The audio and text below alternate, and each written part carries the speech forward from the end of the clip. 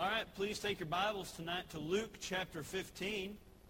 The book of Luke chapter 15. Now we're going to be in a very, very famous passage of Scripture, one that no doubt you've heard a sermon before, but that doesn't mean that it shouldn't be preached. What I found is ones that get preached most of the time usually have a lot of truth in them, usually could probably apply to our life very effectively if we would just apply it. So Luke chapter 15 tonight. We will be reading verse 11 down through verse 24. I want to quickly say I sat by a man on the airplane today who was a pastor or an associate pastor in Nicaragua. I believe that's what I told y'all, isn't it? Yeah, it's Africa. Do you remember where I told y'all it was? Nigeria. Yes, it was. Brother Eubanks, how do you know the geography of Africa? That's strange. But it was Nigeria, and I sat beside him, and at first I didn't know, we didn't speak when we first sat down. I'm not very good at the conversation. I've told you all my elevator story before. I just get in the elevator and look at the ground. Hopefully they don't talk to me, and I won't talk to them. It's just a deal I've made with them. And so I usually don't do a whole lot of talking, but I sat down, I waited for the flight attendants to give us the permission to use our computers and laptops and whatever we had. So I opened up my laptop and I opened my Bible and I began to prepare for this sermon tonight. And I noticed that he kept glancing down at my sermon, and at one point I just leaned over and said, "What do you think? Is it a good one or is it?" And it was funny because I didn't say anything at first, and he saw me kind of looking through my concordance and just looking throughout the Bible, trying to study. And it became very apparent as he saw, maybe even an unchurched person, I would think that if they see 3 points in a poem, they kind of figure I'm a preacher, right? I would think. But he looked down and he said, "Well, are you a pastor?" And he said it in his Africa accent there. I'm not going to try and attempt that. I did that for my parents, and they laughed at me, so I'm not going to do that. But I said, "Yes, I am. I'm pastor of Joshua Baptist Church in Joshua, Texas." He goes, "Oh, Texas. Well, I'm an assistant pastor in Nigeria." And I said, "Oh, wow, that's awesome." And he goes, "Out of all America, this is the only good I've seen." I said, "What do you mean?" And he said, "I come to America, and I see everything, but America's no good." And he began to explain to me how the family unit in Nigeria, Africa, is so much stronger than it is in America. And how he believes that's the direct correlation between why their society is strong. And by society, he does not mean societal success. What he means is people being willing to submit to authority and people honoring their parents and loving their parents. And he says, in America, this does not exist. But in Nigeria, I would still spank my 21-year-old son. That's what he said. And he began to, and honestly, it was one of the most amazing things. It was like I got 4 years of Bible college in about 45 minutes talking to this man, because he began to explain everything that we preach and everything we teach from this pulpit, and how we say strong homes and strong families are the backbone of any good church, and it's going to be the backbone of any good society. We've preached that several years, and he sat there and he said, that's the difference between my country and yours. He literally called America a modern-day Sodom and Gomorrah. He said in his country it would be 14 years imprisonment for a homosexual man. It just struck me that he would come over here and he said, everyone in my country wants to come to America. And he said, and I want to go back. I tell you what, that got me. I was literally teared up. I was literally weeping for the state that America is in. Look, don't blind yourself into thinking we're okay.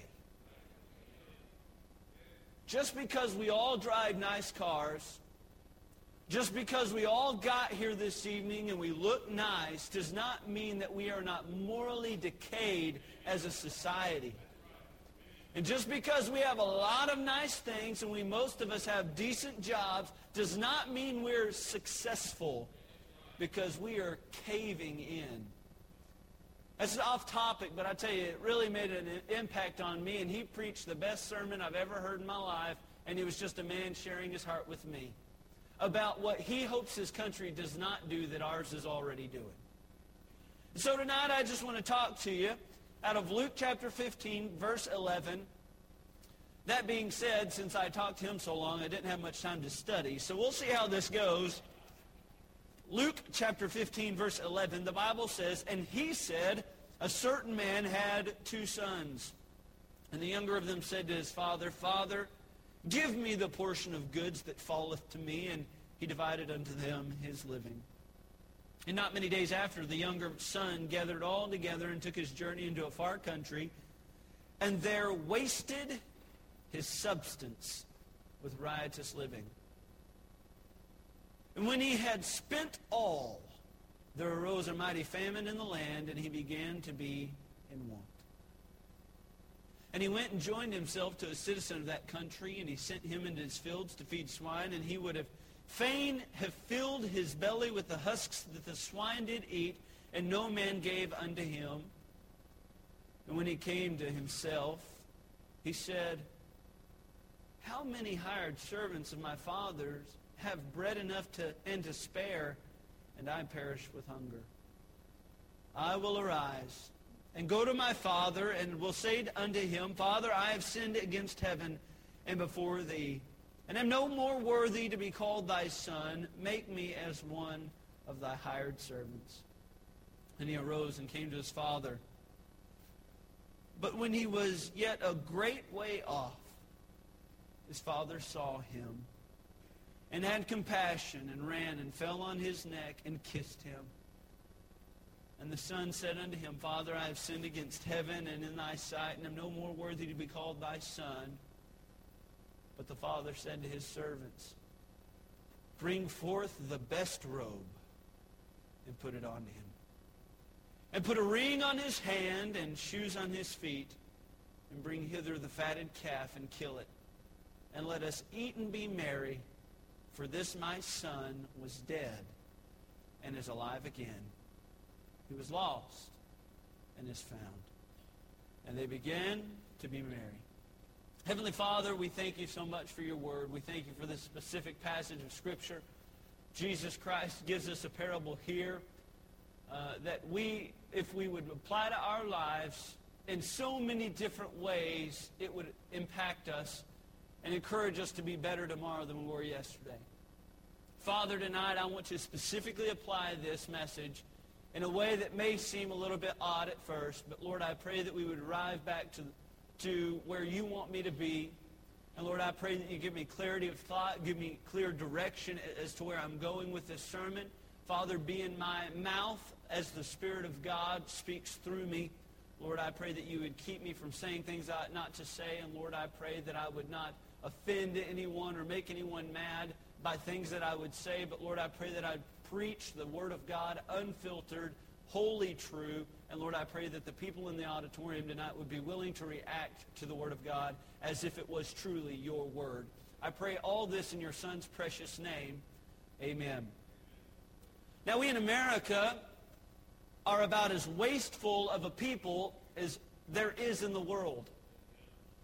Just yesterday, I was getting ready for the ceremonies of my friend. Bud is his name, or that's his nickname. Technically, we call him Bud. But I was getting ready for all the ceremonies, and one of Bud's really good friends, kind of an older man, but almost a mentor of Bud's, if you will, came to the wedding, and I had never had the opportunity to meet this man. I'd heard just a ton about him, but one thing that we have in common is the fact that we both love to hunt.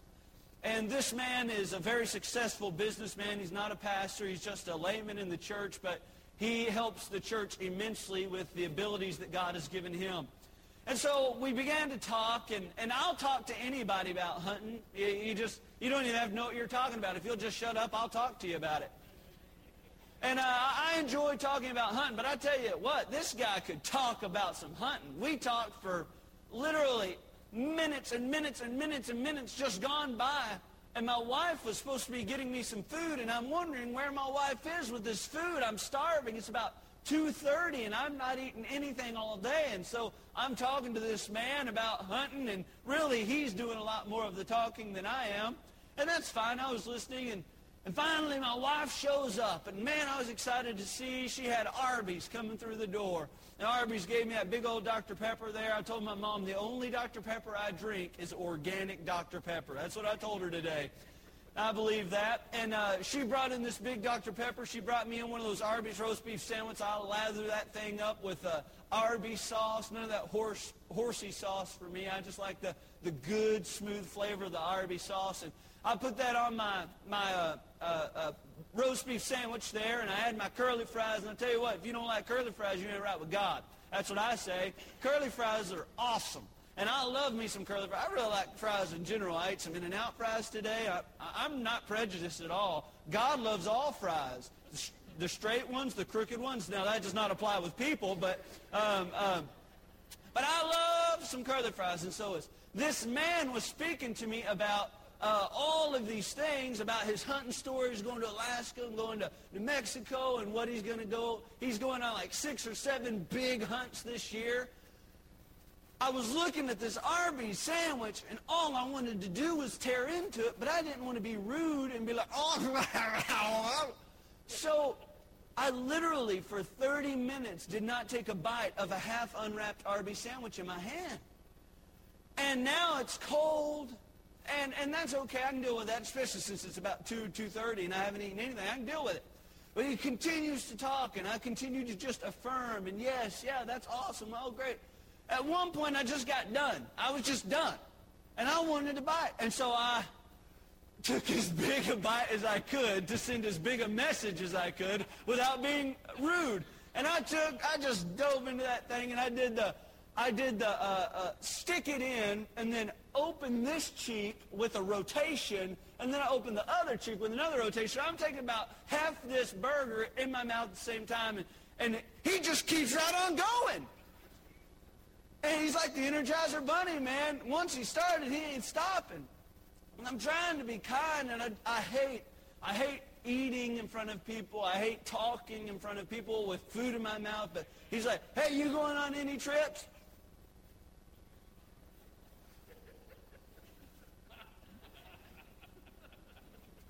I tell you what, I fought this battle for I don't know how long. Before I know it, I've taken one bite of this sandwich, and it is 2 o'clock, and I'm supposed to be going into the wedding. I had taken one bite and about 3 sips of my Dr. Pepper. And I looked at that Arby's burger there. And I looked at that trash can. And I took one of the largest bites of my life. And I had to throw about half of an Arby's sandwich away. Not only did I wear a pink bow tie, I threw away a sandwich for my friend. That shows you how close I was with him. But I've always thought how wasteful we are as a society. I mean, we have a church gathering, and we beg you ladies to bring food up, and we beg y'all, oh, please bring food. And I tell you what, we throw away about 37 chickens every time we do that. And we just try having enough. And you know what I'm talking about. You have a big holiday dinner. We have those holiday dinners. We cook 17 hams and 3 turkeys, and we've got 17 steaks out there, and then we realize that only 3 people are coming. We've got dessert. We've got sides. And then we eventually have to, after we've snacked on it a couple days, we have to throw away so much of this food. But would you agree with me, we're pretty wasteful when there are countries in this world that don't have near the food that we have. We're very wasteful. But I would say tonight that we are probably wasteful in other areas that aren't just food. Can I say that God has so perfectly fashioned and formed our relationship with Him and our current circumstances to be successful, that the only reason that we would not be successful Christians is because we're wasting opportunity? With the relationship and the empowerment that He's given us, and the circumstances of the fact that the times are darker now than they've ever been, It is the high time for Christians to finally stand up and with God's power boldly proclaim what He's done in their life and what He can do in other people's life. It is the perfect time to be a successful, victorious Christian. And why aren't we? Why aren't we?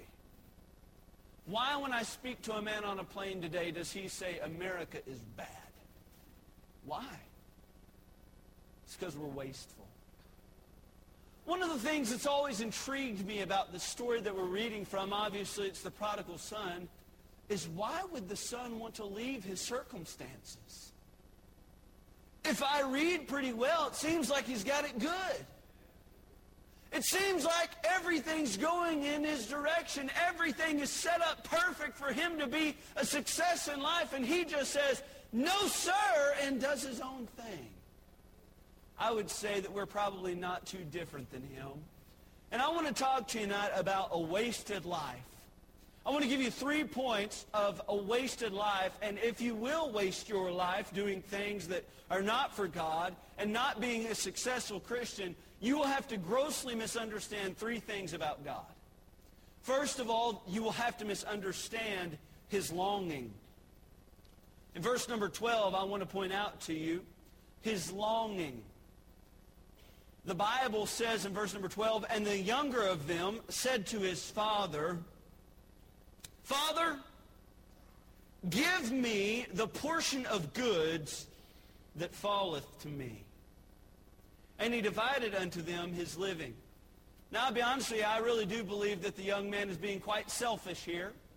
And I also believe that the equation could be made, or the conclusion could be made, that anytime you're a selfish person, you will always get things by division and not multiplication. He says, "Father, give me the goods that falleth to me." And the Bible says, and the father divided the things that he would give his son. So I do believe that this young man is trying to get before he really deserves. Now, we don't know, or I don't know a whole lot about the Hebrew birthright and the blessing, but I have done some study on it. I do think I understand it good enough to kind of give you an idea of what goes on. The story that I'd like to refer your mind to is Jacob and Esau. And we all remember that. Who was the firstborn in that story? It was Esau. And if you remember, he came out literally seconds before his brother Jacob. Now, Jacob was a deceiver. And Jacob wanted what Esau rightfully had. He wanted the birthright and he wanted the blessing. And so the birthright in that story, we learn, was a blessing of the father. It was the fact that the older son was entitled to be the heir of the household of that Jewish household. And so that young man was rightfully entitled to all that the father would leave behind when he left.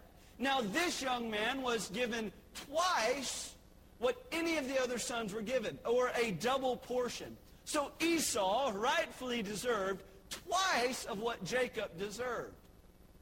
Now, in our story, we see that this young man is the younger. And he does not have the birthright. He does not have the ability to have the bigger of the amounts of the 2 birthrights. He's going to have a much smaller birthright, and yet he was quite content with that. In that story of Jacob and Esau, we know that Jacob deceives his father. He deceives Esau into selling his birthright, deceives his father into giving his blessing. But the birthright was something to be desired. And now, I don't know how this father attained his wealth. I'm not sure if he was a successful businessman. He could have been a cattle farmer. He could have been a shepherd. He could have been just a merchant of some type. I don't know, but I do get the idea from the story that this man was somewhat successful. And the young man says, "Father, give me the portion of goods that falls to me." And the father does it. This young man was content to settle for less than what the father had planned. I don't know why he would just automatically up and decide to take everything, take it all out. I don't know if the father had more good years of business in front of him. I don't know if the father was going to be able to be more successful and then eventually leave him more. I don't know, but I do know that he settled for less. Anytime that you decide to take your ball and go home as a Christian, anytime you decide as a Christian to kind of get your own ideas and get your own ways, I promise you, you're going to be settling for less. I just can't get out of my mind that this young man really hurt his relationship with his father, really hurt what he could become as a son because of this interaction with his father. It's a shame that he would be so selfish and so naive to think that his blessing and his birthright was better off in his hands than it was in the hands of the Father. My friend, if you study your Bible, you'll quickly realize that everything that you are was given to you from God. The Bible says that every good and perfect gift cometh from the Father above. And I take that to mean that there are gifts given that are not from God, but not good ones. So the Bible teaches us that everything we are, everything that we have, everything that we can become is given by God. It's been said what you are is God's gift to you. What you can become is your gift to God. And I believe that. I think that on this earth we are given specific talents. We're given specific abilities. We're given specific special traits that other people may not have. And I try teaching this to our young people often, that God made you exactly who He wanted you to be. And you may not be the most talented in one area, but you may have more skill in another area. You may not even know what your real skill is, but God made you exactly how He wanted you to be. And I've never seen God make a mistake, and I don't believe He'll make one tomorrow. God makes no mistake, so you are who you are because that was God's plan for you. Here's the problem, is we've taken what God made us and selfishly claimed it for our own instead of leaving it in the hands of the Father. You see, your gifts and your abilities and your talents are better off serving God than they are serving you, because God can multiply when you will divide. Your talents will always fall short. And what you say, what do you mean by talents? I mean, some of you are the best salesman that your company has. Some of you are the best wrench turner that your company has. Some of you are the greatest mothers that are on this planet. You care for your children. You love your children. You pray for your children. Some of you are as good as God made.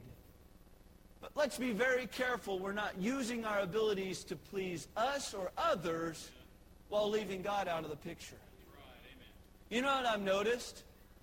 I don't want to get too practical about this, but some of the best door knockers and soul winners I've ever met were salesmen. You know why? Because they're not uncomfortable talking. They knock on the door and they say, "Hi, my name is so-and-so, and I'm here today." And it's like, "Why are you so energetic?" And if you ever hang around a real salesman, this is what they'll do. They'll walk up to the door and they'll be halfway asleep. "Boy, I just barely had a chance to get it." "Hi, my name's John Ringgold from Joshua Bible Church." It's the craziest thing. It's like there's a shot of adrenaline go through their body because the sale is on, man. Hey, let's be honest. God gave certain people certain gifts so that the ministry could function. And we need salesmen at doors. And my favorite thing is when you knock on the door and somebody says, I really don't want to buy what you have. You say, "Good. I'm not selling anything." Look, God's plan for your life, and maybe you're not in full-time ministry, and so you have to work the job. And I believe it honors God to be as good of an employee as you can possibly be for the boss. But I believe it honors God more when you're not an employee, when you're His servant and His son and His child doing everything you can for God. And don't hoard your gifts. Don't hoard your talents. Dad, we have some of the best dads in the world in our church. And I'm not kidding you. Dads, you love your sons. You would spend time with your sons. You would do anything for your sons. But here's the problem. We're spending our time at the wrong ball field. And you're teaching your child how to hit a baseball, and he doesn't even know the first verse of the Romans Road. Dads, you're awesome dads, but we're taking our talents and dividing.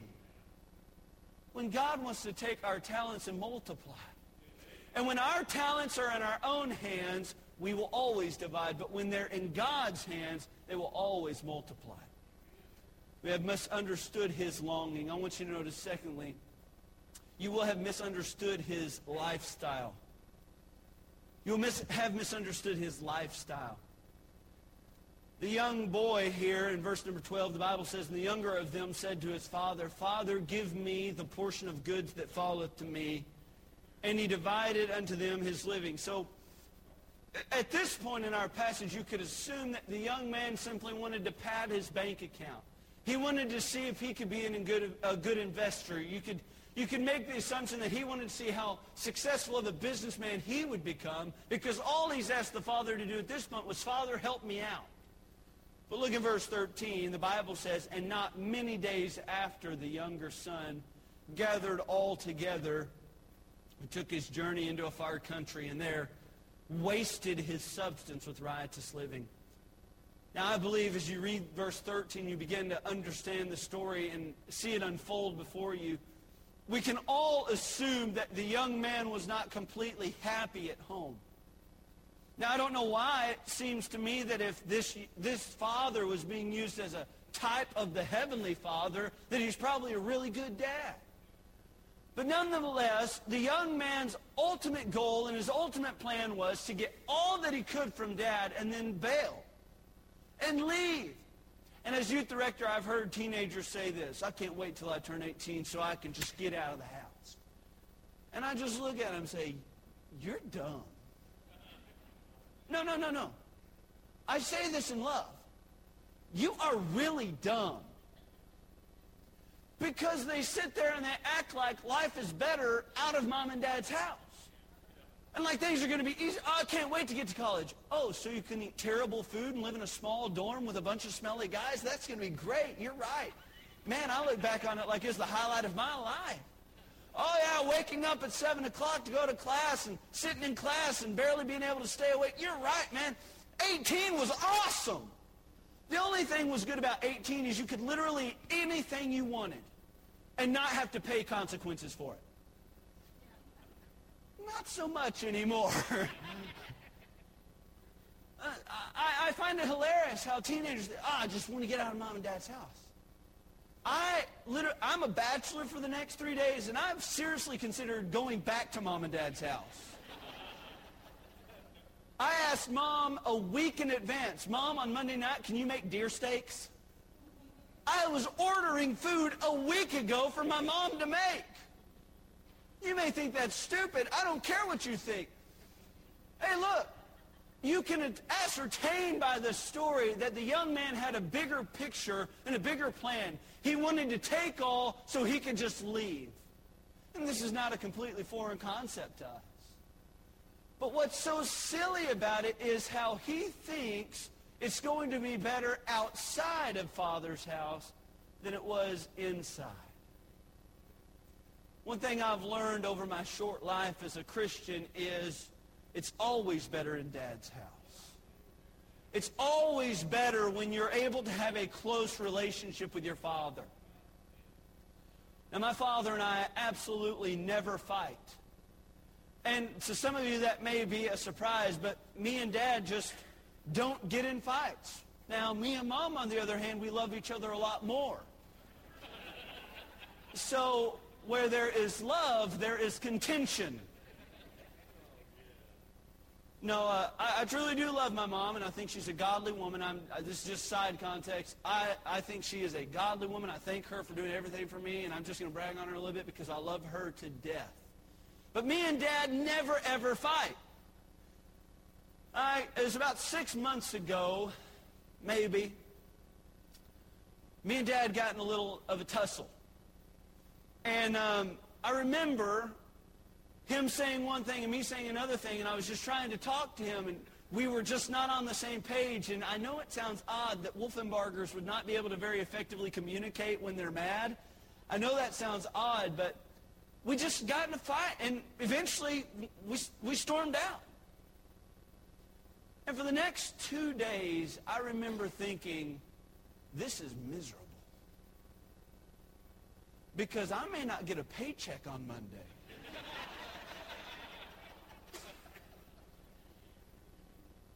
No, I can't even tell you how comfortable it was.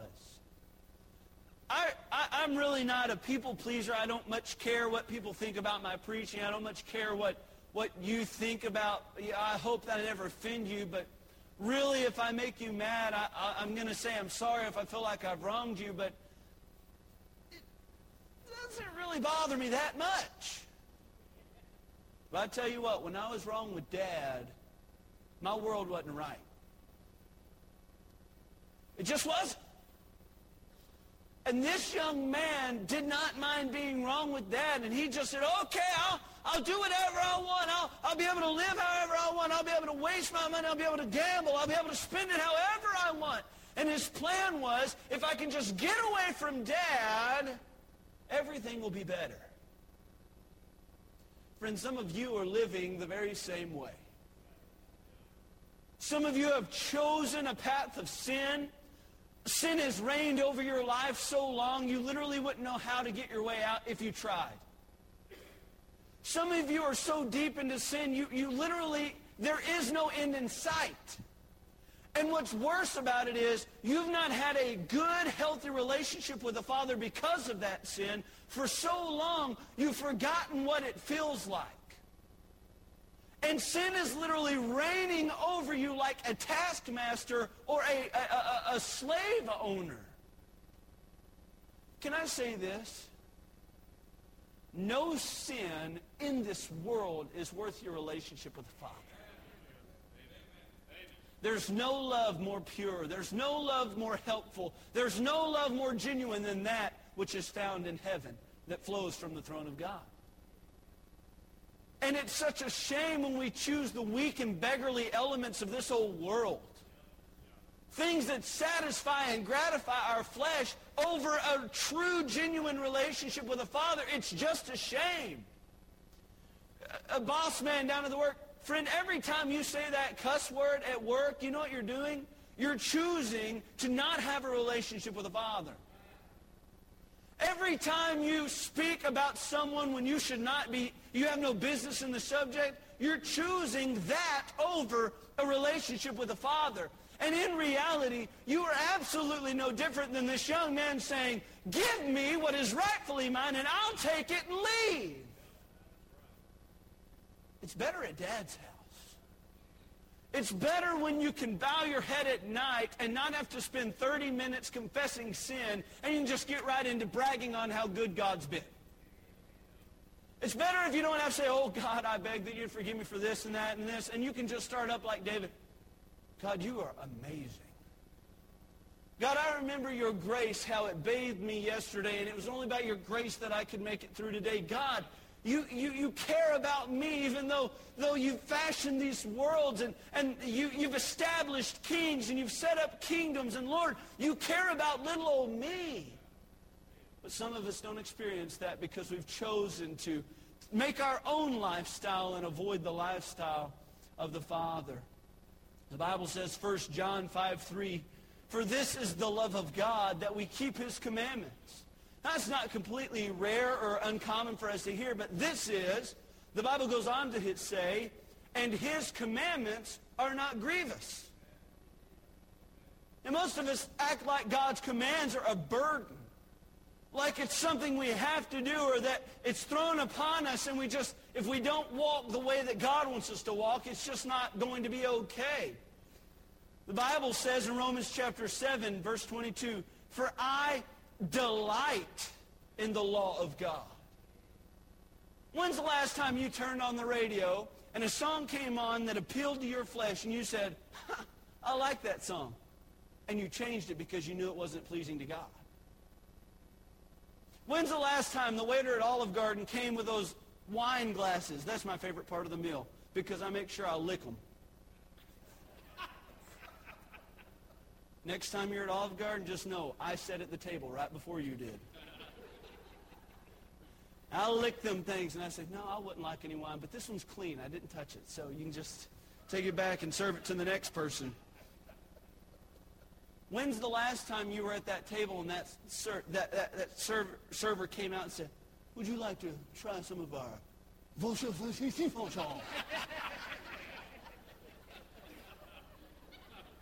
and you go to speak and you realize he's only halfway through the name. He's like, I don't know, it kind of sounds expensive. Well, it's a sample. You say, oh, a sample. Maybe a margarita tastes good. I wouldn't know, but Brother John's told me they do. And you think I'm kidding, but he was very honest with me in the youth department. I pick on Brother John because I love him. It's just so we know. But I don't know, but maybe there are certain things that appeal to your flesh. One of my favorite preachers said this the other day. My favorite type of music's rock and roll. I just never get to listen to it.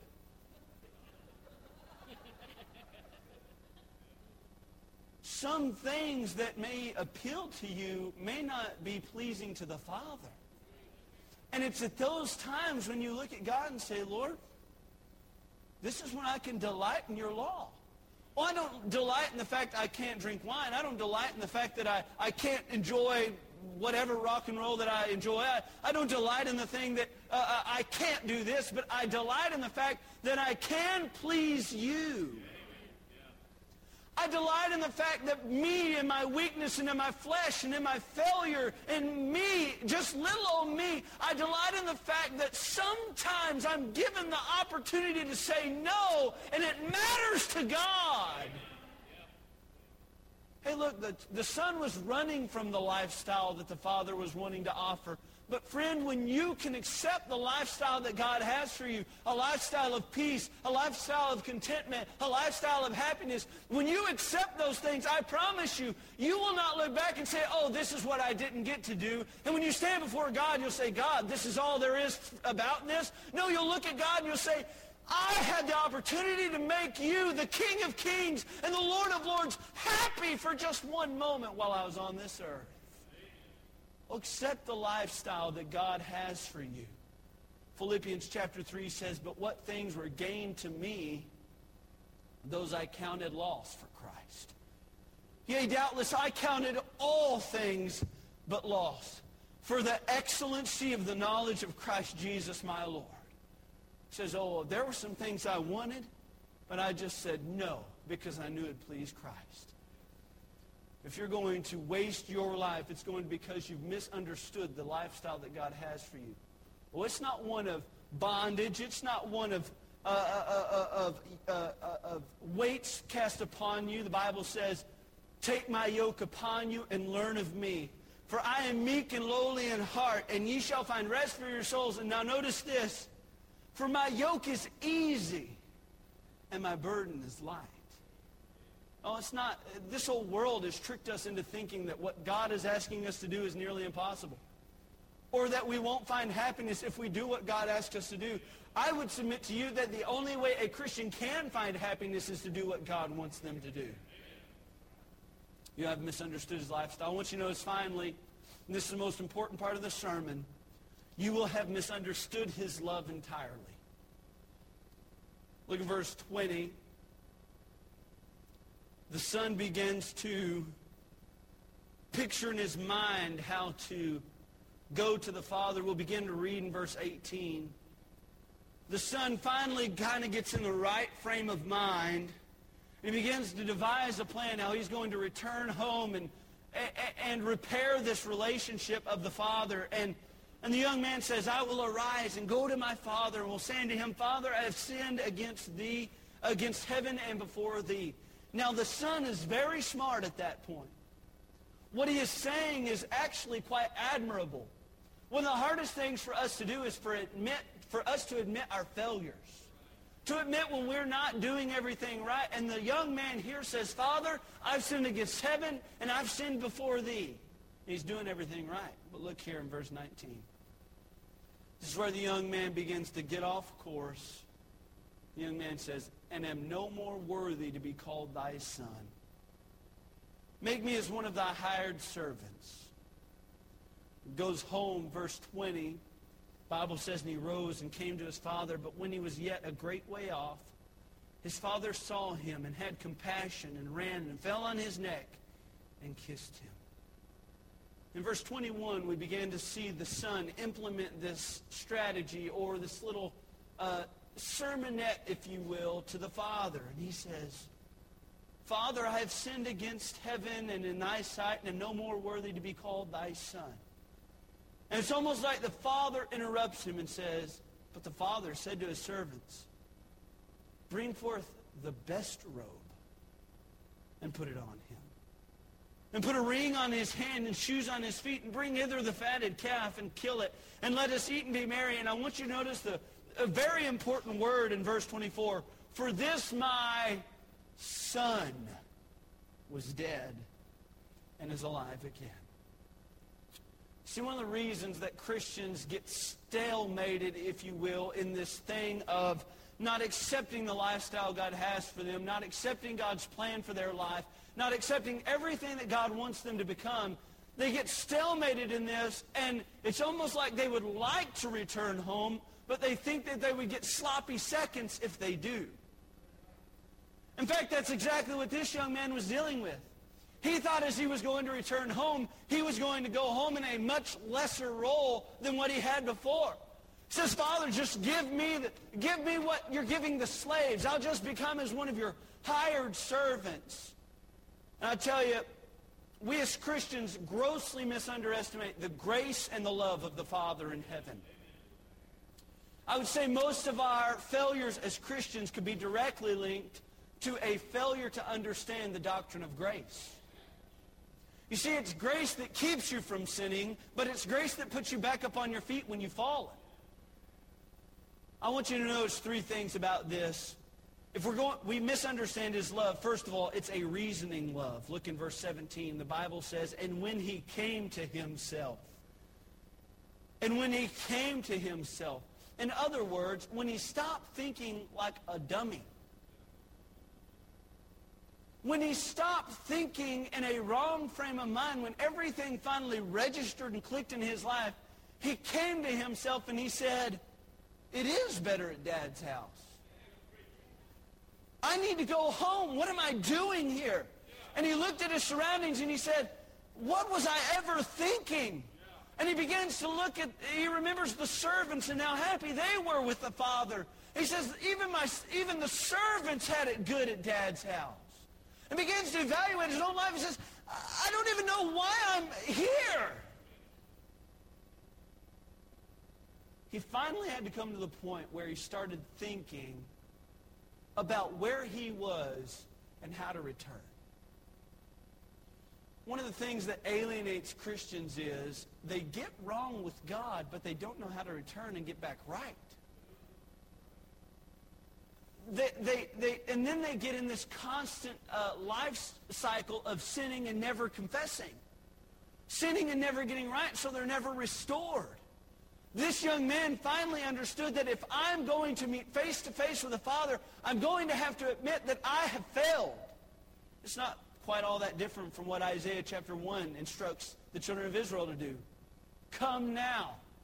And let us reason together, saith the Lord. Though your sins be as scarlet, they shall become white as snow. Though they be red like crimson, they shall be as wool.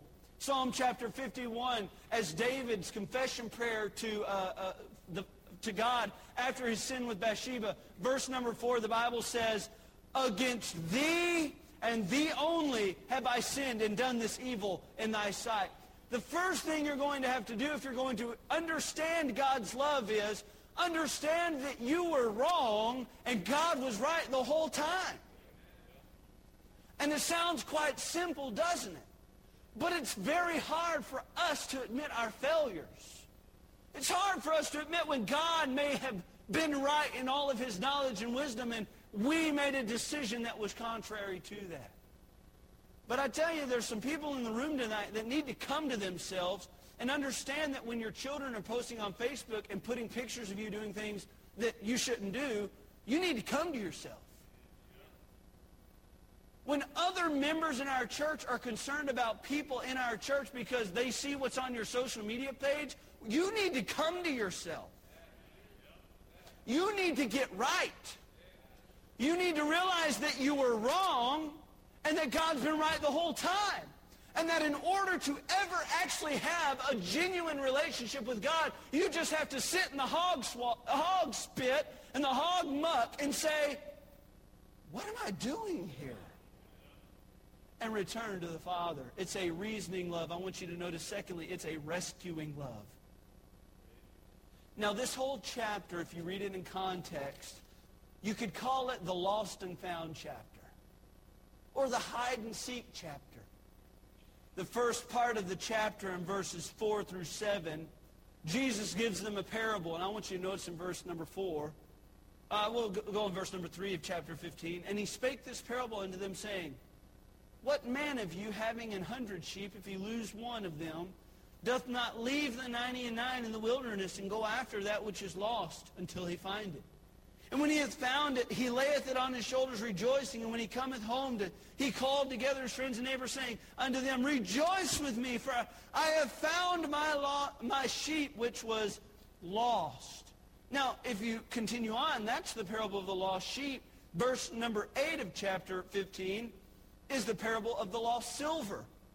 The Bible says, either what woman having 10 pieces of silver, if she lose one, doth not light a candle and sweep the house and seek diligently till she find it. And when she hath found it, she calleth her friends and her neighbors together, saying, rejoice with me, for I have found the piece which I had lost. And we've already read the parable of the lost son.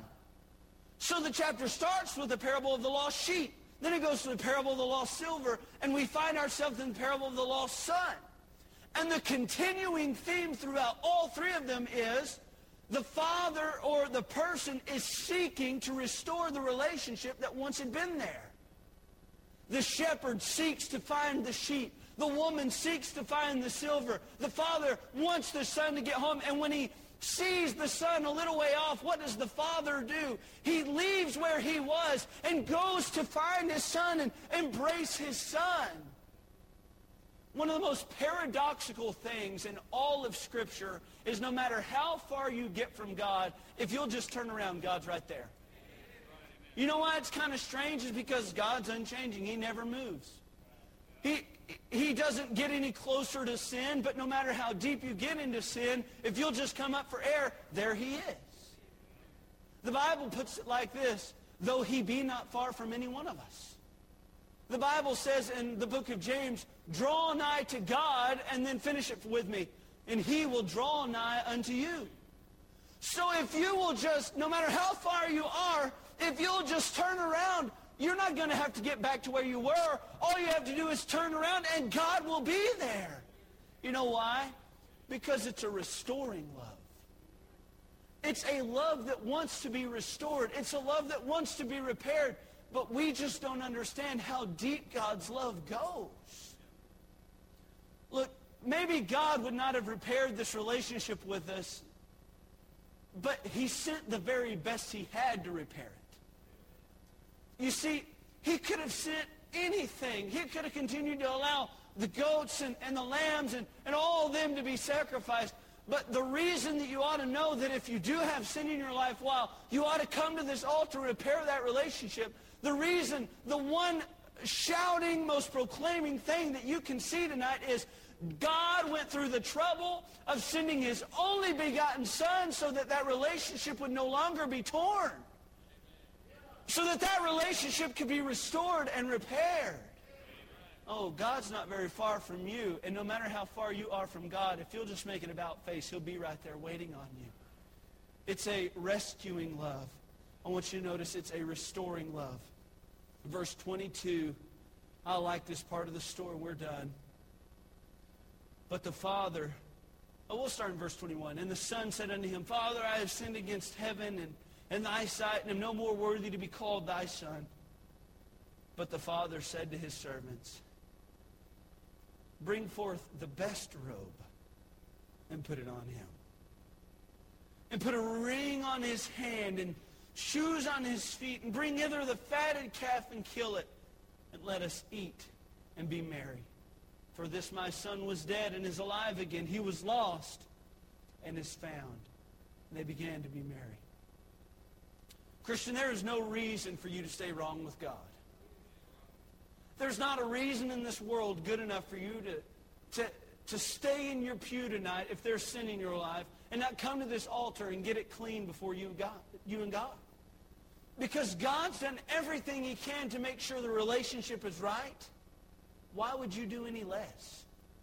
The Bible says in 1 John 1:9, if we confess our sins, he is faithful and just to forgive our sins and to cleanse us from all unrighteousness. Psalm chapter 103, verse 12, as far as the east is from the west, so far hath he removed our transgressions from us.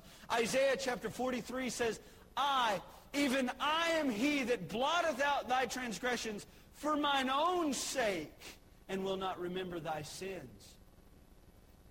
The only reason that you would waste your life on this earth seeking to please out your own priorities, your own plans, or maybe the plans of your employer. I don't know what you're doing that may not perfectly line up with God's plan for your life, but the only reason you would pursue anything other than what God has for you is because you don't understand his love. You don't understand the love he has for you. You don't understand the love that he wants to give you. You don't understand the love that he wants you to take part in and to share. We just don't even understand the love at all. When the son returned home, he was asking to be a servant. He was asking to be a slave. He come home and said, Father, if you could just make me like one of your hired servants. The son expected scraps, and he got steak. He expected the cold shoulder, and the father extended his to embrace him. The son was asking for second-hand rags, and the father said, bring forth the best robe. And the son was coming back expecting to do daily duties like dishes and washing feet. And the father said, someone go grab my son shoes for his own feet. There is nothing in your life that is so dirty, so wrong, so rotten that God can't forgive.